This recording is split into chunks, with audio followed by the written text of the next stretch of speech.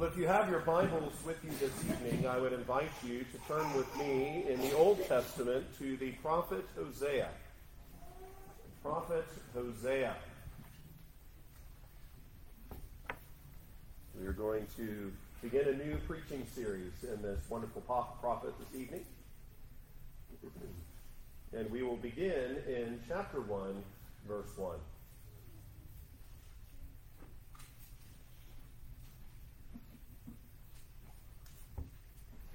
Prophet Hosea. And if you need help knowing where to find Hosea, it's after Daniel and before Joel. Prophet Hosea. Before we hear the reading and preaching of God's word, let's go before him together once again in prayer. Our gracious God and Heavenly Father, we do come before your presence, thankful for your word, thankful for the preaching of it in our ears and to our hearts this evening. Lord, we pray that your work would be done, your will would be done in us, that we would be changed by that truth, that glorious divine truth of yours that is in these very verses and words that you have for us in Scripture. Help us, Lord, to see your truth, to know it, to understand it, and to live according to it, we pray. We pray these things in Christ's name. Amen. Well, Hosea chapter 1, beginning in verse 1. Hear now the very word of God written for you and for me today. The word of the Lord that came to Hosea, the son of Beri, in the days of Uzziah, Jotham, Ahaz, and Hezekiah, kings of Judah, and in the days of Jeroboam, the son of Joash, king of Israel. When the Lord began to speak by Hosea, the Lord said to Hosea, Go, take yourself a wife of harlotry, and children of harlotry, for the land has committed great harlotry by departing from the Lord. So he went and took Gomer, the daughter of Diblaim, and she conceived and bore him a son. Then the Lord said to him, Call his name Jezreel, for in a little while I will avenge the bloodshed of Jezreel on the house of Jehu, and bring an end to the kingdom of the house of Israel. It shall come to pass in that day that I will break the bow of Israel in the valley of Jezreel. And she conceived again, and bore a daughter. Then God said to him, Call her name Lo-Ruhamah, for I will no longer have mercy on the house of Israel, but I will utterly take them away. Yet I will have mercy on the house of Judah, will save them by the Lord their God, and will not save them by bow, nor by sword or battle, by horses or horsemen. Now when she had weaned Lo-Ruhamah, she conceived and bore a son. Then God said, Call his name Lo-Ami, for you are not my people, and I will not be your God. Thus far, the reading of God's holy word, and may God add his blessing to the reading of his word to us.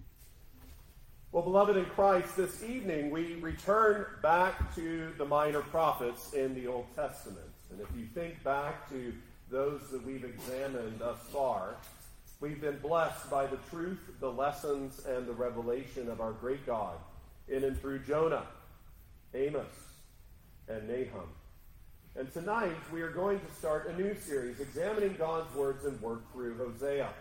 And why did God call Hosea to prophesy as his mouthpiece to his people in Israel? What was going on at that time? We are going to find that there are some unique characteristics leading up to the call, as well as in what God called Hosea to do as he would minister a clear message to them. And so let me paint the backdrop for a moment here. There was a significant period of religious decline and decay in Israel, and specifically the focus here is during the years of 750 to 725 BC, which was just a few years before the fall of Samaria in 722 BC. And what was evident and prominent in causing this decay? Well, religious syncretism, or the attempt to blend two religious systems into one, was present and growing. And therefore, as Israel was God's covenant people, as Israel had an exclusive covenant relationship with the living God, any such attempts to blend in other religious systems was a breach of their covenant relationship and was grave sin against God. They tried to mix the pure worship of God with the idolatry of the surrounding peoples and nations. And further, along with the religious decline during the final years, Israel was also in a state of political and social decline. And this was in contrast to the prosperity that Israel experienced under the rule of Jeroboam II, which was in 793 through 753 BC. However, scholars note that this multifaceted decline occurred over the reign of the next 6 kings, over the following 25 years. And now, it's interesting that 4 of these kings were assassinated by those who usurped their thrones. Beginning in 2 Kings 15, we learn that Zechariah was killed by Shallum after reigning for only 6 months. Shallum reigned for 1 month and was killed by Menahem.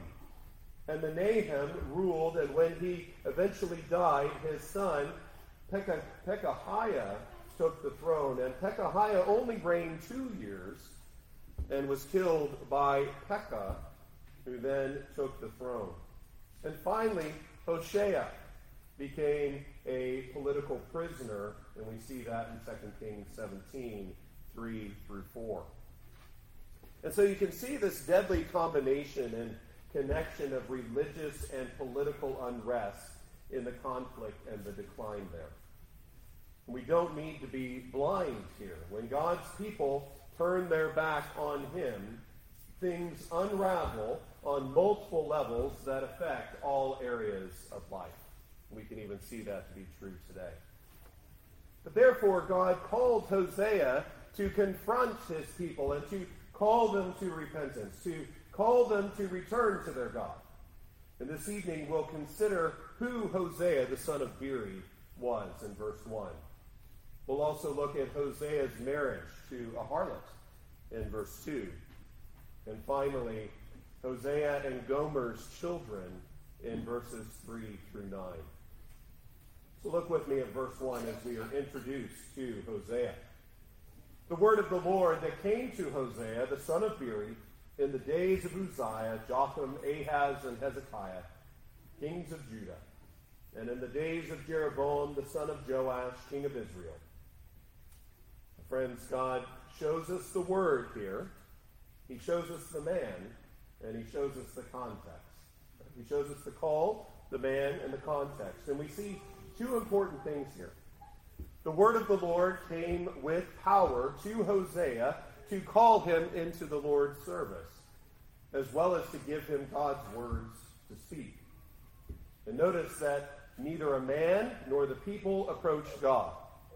God condescended to His people to speak to them, and specifically in time of waywardness and sin.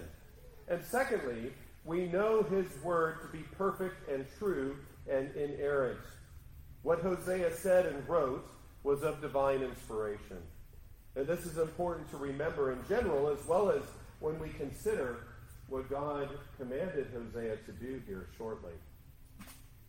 But this divine, powerful word is as what Paul had received in 1 Thessalonians 4:15, where Paul said, "For this we say to you by the word of the Lord, that we who are alive and remain until the coming of the Lord will by no means precede those who are asleep." So again, we find this word of the Lord coming in power and truth. And what Hosea would say to Israel was the word of the Lord. Now further, God came to speak to His people through a man, a prophet, an instrument, and a messenger of salvation to them. Hosea was God's man for that time and for those people. And his name means God has saved. We see here the focus of redemption even in Hosea's name. And indeed, that was true and would be true in his mercy. And though we don't know much about Hosea other than his lineage, considering his knowledge of geography in many verses of this book that we'll consider later, he very well could have been a native of Israel. But we also know here that Hosea was the son of Beeri. And now why connect and introduce Hosea by tying him to the line of his father as he's introduced? Well, if we look at some of the other prophets, they had their surname from their place, right? Micah, the Morashite, Nahum, the Elkoshite, and others. And so we see even others from their parents, as Joel, the son of Bethuel. And here, Hosea, the son of Beeri. Hosea's father's name means my well. My well. One scholar points out the reason that Hosea's father is mentioned may be to put us in mind of the fountain of life and living waters from which the prophets were drawn, and even of that message that they proclaimed. But when did Hosea prophesy? Well, we are told in the days of Uzziah, Jotham, Ahaz, and Hezekiah, kings of Judah, and in the days of Jeroboam, the son of Joash, king of Israel. Now, it's interesting here that 4 kings from Judah and only 1 king of Israel are referenced, considering Hosea's prophecy would be against Israel. You might think that that would be flip-flopped in God's word, right? That we would see more of an account and identification of those in Israel than those in Judah. But this is the Lord's word to us. Maybe Hosea believed that those who reigned between Jeroboam II and the fall of Israel weren't worthy to mention. That is quite possible. But this is who Hosea was, and God begins to speak to him. And in many ways, in this word from the Lord, there is an unexpected command and an unexpected reason for it, as we see in verse 2, and consider Hosea's marriage to a harlot. Look at verse 2. When the Lord began to speak by Hosea, the Lord said to Hosea, "Go, take yourself a wife of harlotry, and children of harlotry, for the land has committed great harlotry by doing what?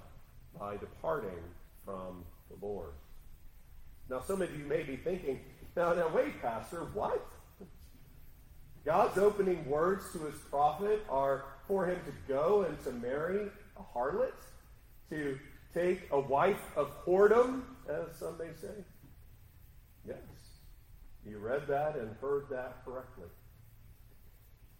So was this marriage real then? Or was it allegorical story? Some people ask that question. I agree with many scholars that it appears that it was indeed a real marriage. Now, what would you say to a friend who claimed that God had told him to marry an immoral woman? You would have serious reservations, right? You'd likely tell him what Scripture says about being unequally yoked and warn him not to do it. Yet here we find God telling Hosea to do exactly that. Now we can wonder if Hosea, being an obedient servant of God, raised any concern about this command. However, we aren't told. But what we with certainty do know is that Hosea was obedient to his Lord. He went, it says, and he married her. And yet whether this woman had already been physically impure when Hosea married her, or whether this reference to her harlotry was about her latent bent towards immorality that surfaced not long after the marriage, or a combination of both, is a matter of great scholarly debate. There's a lot of back and forth on that and debating which one or what combination is true. But the obvious and clear question is, Why did God command his prophet to marry Gomer, who was a publicly immoral woman? Hosea would preach the message of Israel's covenant unfaithfulness and spiritual adultery against God in both word and deed, we see here. This wasn't just to be the word out of Hosea's mouth, but this was also to be evident in Hosea's life and relationships. He would tell them, and his marriage would be a tangible example to them. Hosea represented Yahweh, the covenant Lord of Israel, and Gomer, his wife, represented wayward Israel. And observing Gomer's unfaithfulness to Hosea, Israel would be reminded of her own spiritual adultery and faithlessness to Yahweh as they walked away from him, as they turned their backs on him and went after other gods. But also, Hosea pointed out what was true in her heart and what she was capable of. There is a spiritual parallel here as we consider how much God loves and is patient with us despite what he knows to be true about us. We need to hear that. We need to see that as a very clear, and prominent theme here in this passage as well as through the book. And I'll say that again. There is a spiritual parallel here as we consider how much God loves and is patient with us despite what he knows about us. And notice that not only would Hosea's marriage to Gomer be a public spectacle and a witness to Israel, but his family, he and Gomer's children, would also bear witness against him. You know, what a picture and a theme do we wonderfully see here. The picture of the wonder and beauty and blessings of pure, godly, faithful marriage contrasted with the tragedy and the danger to the sanctity of marriage brought about in the consequences of infidelity, in the consequences of adultery. Hosea specifically and most wonderfully points us to the covenant God, to Yahweh, in a covenantal marriage relationship with his people, his bride. And this, of course, also points us to Christ in the New Testament, doesn't it? The glorious bridegroom and his love and relationship with his bride, the church, as Paul tells the church in Ephesus about in Ephesians 5 so beautifully and wonderfully, about that mysterious yet glorious relationship between Christ and the church, that the relationship of a marriage between a husband and wife is to show forth. But also, this points us to the coming, the great marriage supper of the Lamb, does it not? In Revelation 19, 6 through 9. And so Hosea went and he married Gomer and had a family with her in obedience to the Lord. Look at verse 3. So he went and took Gomer, the daughter of Diblaim, and she conceived and bore him a son. So Hosea would have 3 children with Gomer, the firstborn being a boy. And it's important to recognize that all 3 of their children were given specific names that symbolize God's judgment against Israel's sin.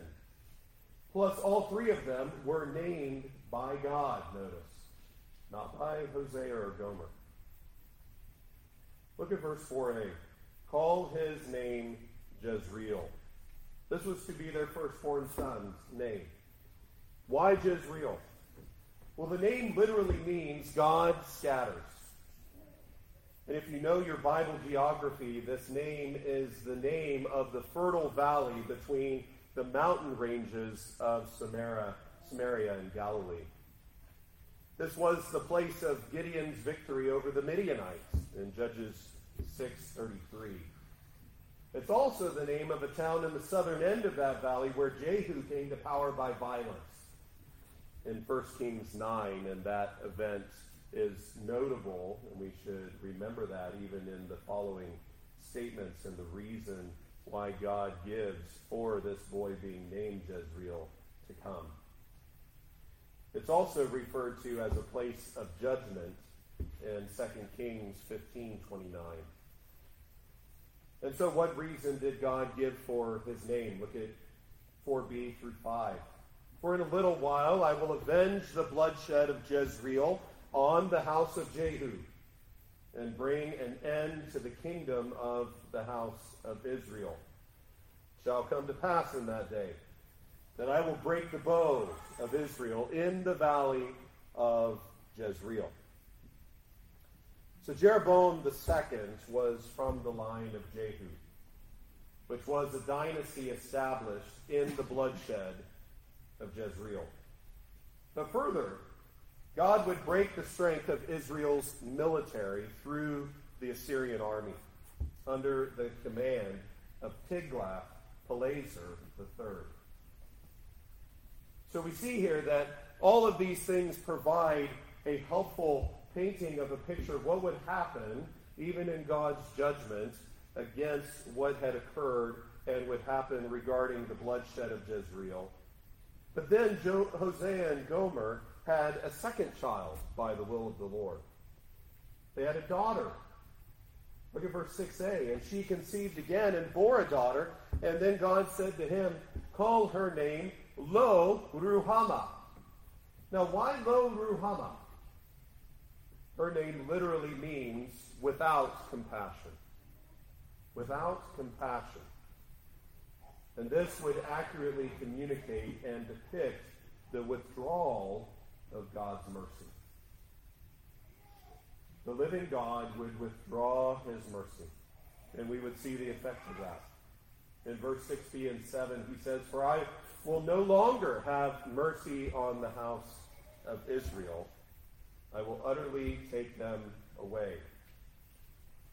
You know, as we consider 6b and 7 and even moving into the third child, Lo Ami, if you put yourself in the place of his people as this is being foretold, what a dreadful and a terrible thing to hear. That the living God, Yahweh, the covenant Lord, that has this covenant bond and relationship with his people that they take benefit in and protection and blessing from, because of their sin, the words, I will no longer ring in their ears time and again. I will no longer have mercy. Mercy was once something they enjoyed, but the Lord would withdraw that. Then they would utterly be taken away. Yet I will have mercy, verse 7, on the house of Judah, and I will save them by the Lord their God, and will not save them by bow, or by sword or battle, by horses or horsemen. Many times, oftentimes, we see that such salvation and deliverance comes by such means, as the Lord works, as the Lord provides, as he, by his power, works in the midst of battle and gives them the victory. But Judah would not experience such deliverance by those means, the Lord says. So God would justly remove his mercy from his covenant people in Israel for their sin. However, he would miraculously deliver Jerusalem from the hand of the Assyrians. If you would, turn with me to 2 Kings 19, beginning in verse 32. 2 Kings 19, beginning in verse 32. We see more of the account of this there. We read, therefore, thus says the Lord concerning the king of Assyria, he shall not come into this city, nor shoot an arrow there, nor come before it with shield, nor build a siege mound against it. By the way that he came, by the same shall he return. And he shall not come into this city, says the Lord. Again, miraculous protection. For I will defend this city. And why? To save it for my own sake and for my servant David's sake. And it came to pass on a certain night that the angel of the Lord went out and killed in the camp of the Assyrians 185,000. And when people arose early in the morning, there were the corpses, all dead. So Sennacherib, king of Assyria, departed and went away, returned home, and remained at Nineveh.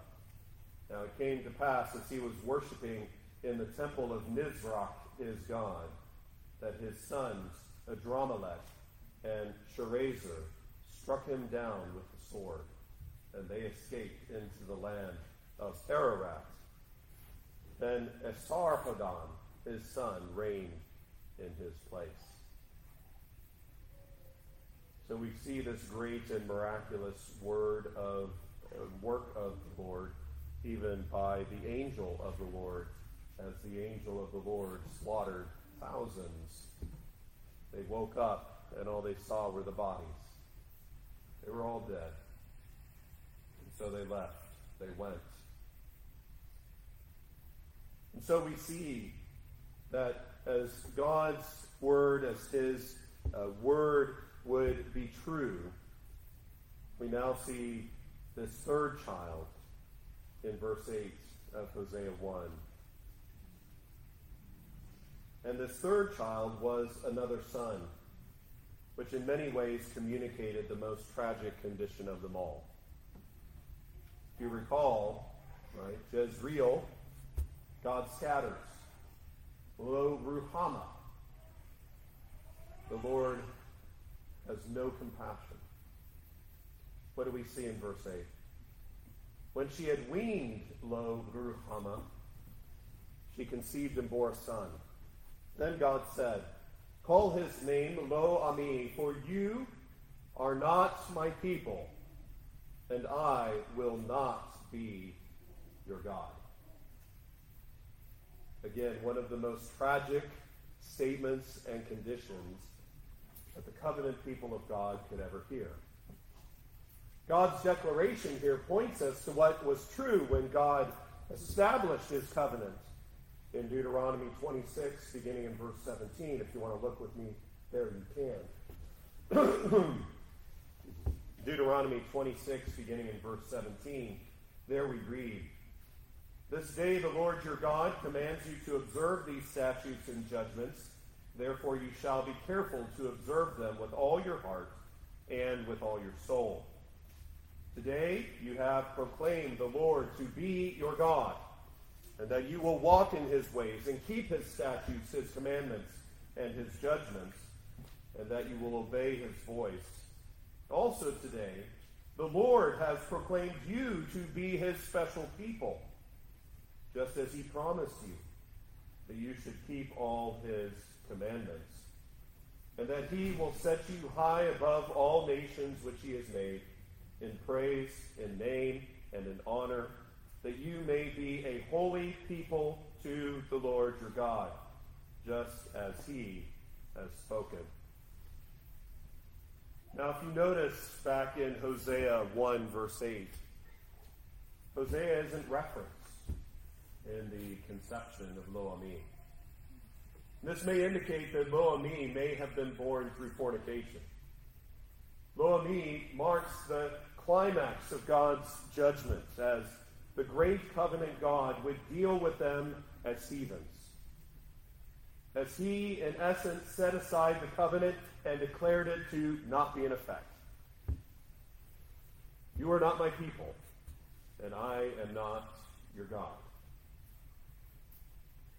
And so as we begin our walk and our journey through this wonderful prophet, this is the great backdrop, even really the fourth story, the beginning part of the story that lays the foundation of what is to come. And really the glorious work of the Lord in what is to come.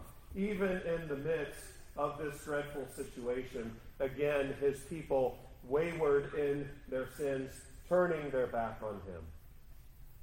And yet he pursues them.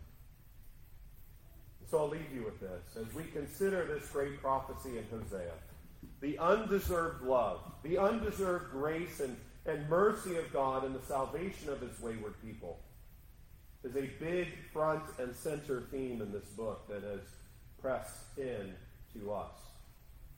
God doesn't love us because we have proven ourselves worthy of such love, but rather he loves us because he is love, and because his love comes from his character instead of the character of those he loves.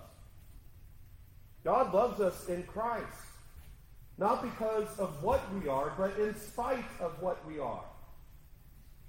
While we were still sinners, Christ died for us. Praise the Lord for that. For if it was any other way, it would be terrible. God loves us in Christ not because of what we are, but in spite of what we are. God the Father in great love sent Jesus, the only one worthy of his love, to be the Redeemer and the Savior of an unlovely, undeserving people. And Hosea gives us a vivid illustration of this. Throughout the Bible, God uses marriage as a symbol of his relationship with his church, with the bride of Christ. And every Christian marriage should be a living proclamation of the gospel. As God begins Hosea with putting such a clear and high value on the purity and sanctity of marriage, even his covenantal relationship with his people, the great contrast of the spiritual adultery that Israel committed against him by their turning their backs against him puts the severity and heinousness of their apostasy in perspective. And this puts the just nature of God's judgments represented by Hosea and Gomer's 3 children in perspective. May we see the climax in Lo Ami for all that it depicts. For the covenant God to withdraw and to set aside his covenant from his people, saying they are no longer his people, is a dreadful and terrible thing. But may the severity of this consequence to sin drive us to consider the offense of sin against the holy God, and draw us to thanksgiving for the forgiveness that we have in Christ, the rescue, the redemption that we have in him. For we too were wicked and adulterous in heart. We too deserve such condemnation from the covenant God, to not be his people, and he to not be our God. But yet we are thankful for the forgiveness that we have in Christ, as well as our ongoing need to be repentant, turning from our sins unto Jesus, seeking to be faithful to him in our covenant marriage with him. All of this is gloriously put on display, even as we see the stark contrast here in Hosea and this marriage with an adulteress. Well, praise the Lord for his word. We will be encouraged and blessed by more from it, Lord willing, in the coming weeks. Let's pray together.